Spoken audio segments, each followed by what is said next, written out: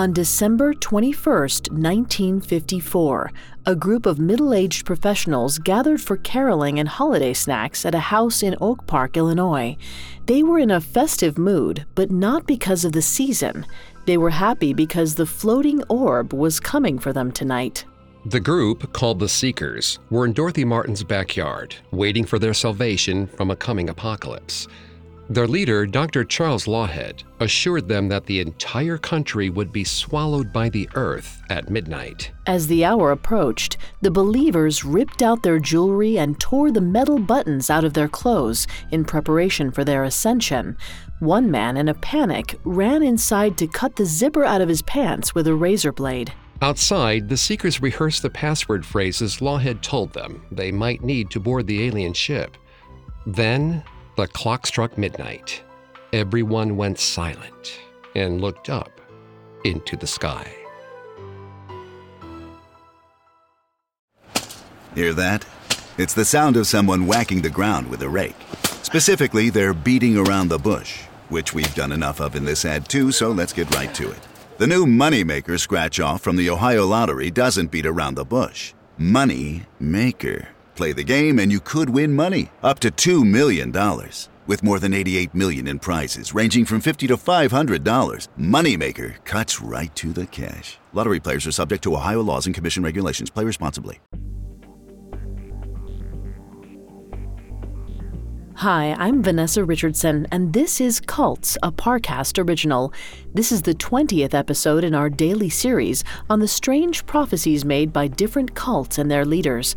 Throughout this month, we're taking a daily look at the myriad of apocalyptic predictions to try and uncover what makes these revelations so appealing. I'm here with my co-host, Greg Polson. Hi, everyone. Today we're discussing the apocalyptic prophecies of Dr. Charles Laughead and his followers. They called themselves the Seekers and believed that aliens would destroy Earth around Christmas 1954. The cult's prophecy inspired new psychological investigations into the phenomenon of cognitive dissonance and had lasting ramifications on cult studies in the 20th century.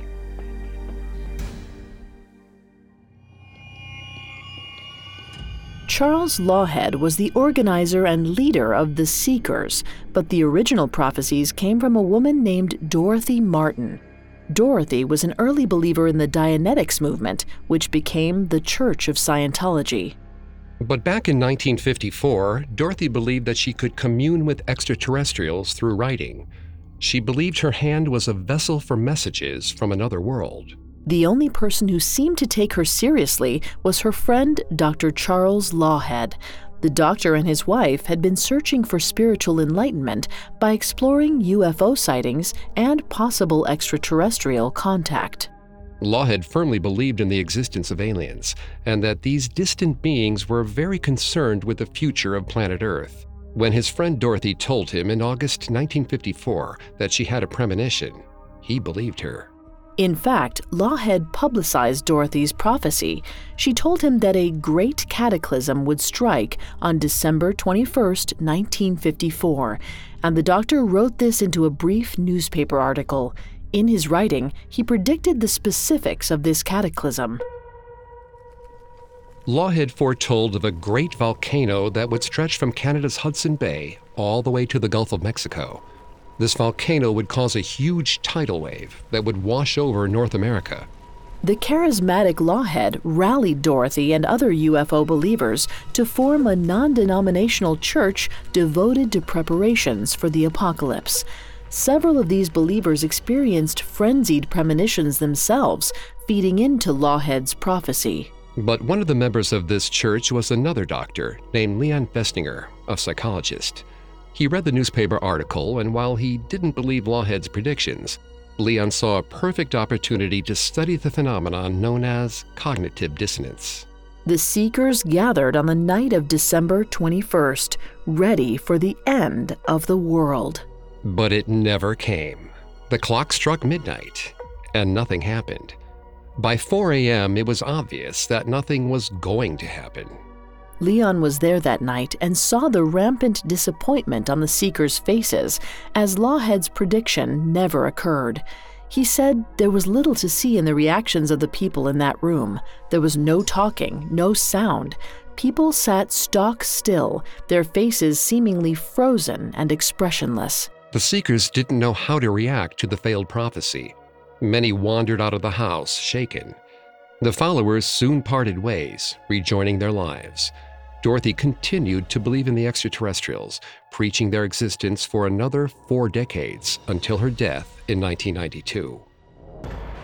Leon went on to develop the theory of cognitive dissonance, which describes a mental phenomenon where a person holds 2 or more contradictory beliefs or ideas as true, even when presented with new information proving otherwise. The seekers had believed in Laughead wholeheartedly, even when evidence countered his predictions. Laughead and his wife returned home and found their neighbors had become hostile. His own sister tried to have him committed to a mental institution and his children taken into protective custody. Eventually, Laughead and his family fled to California. But the failed prophecy had a lasting effect.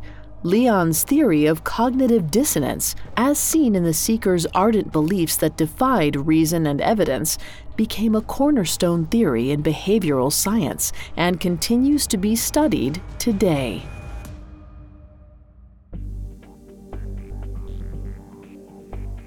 Thanks for listening. We'll be back tomorrow to examine the predictions of another cult. You can catch our other episodes of Cults for free on Spotify or wherever you listen to podcasts.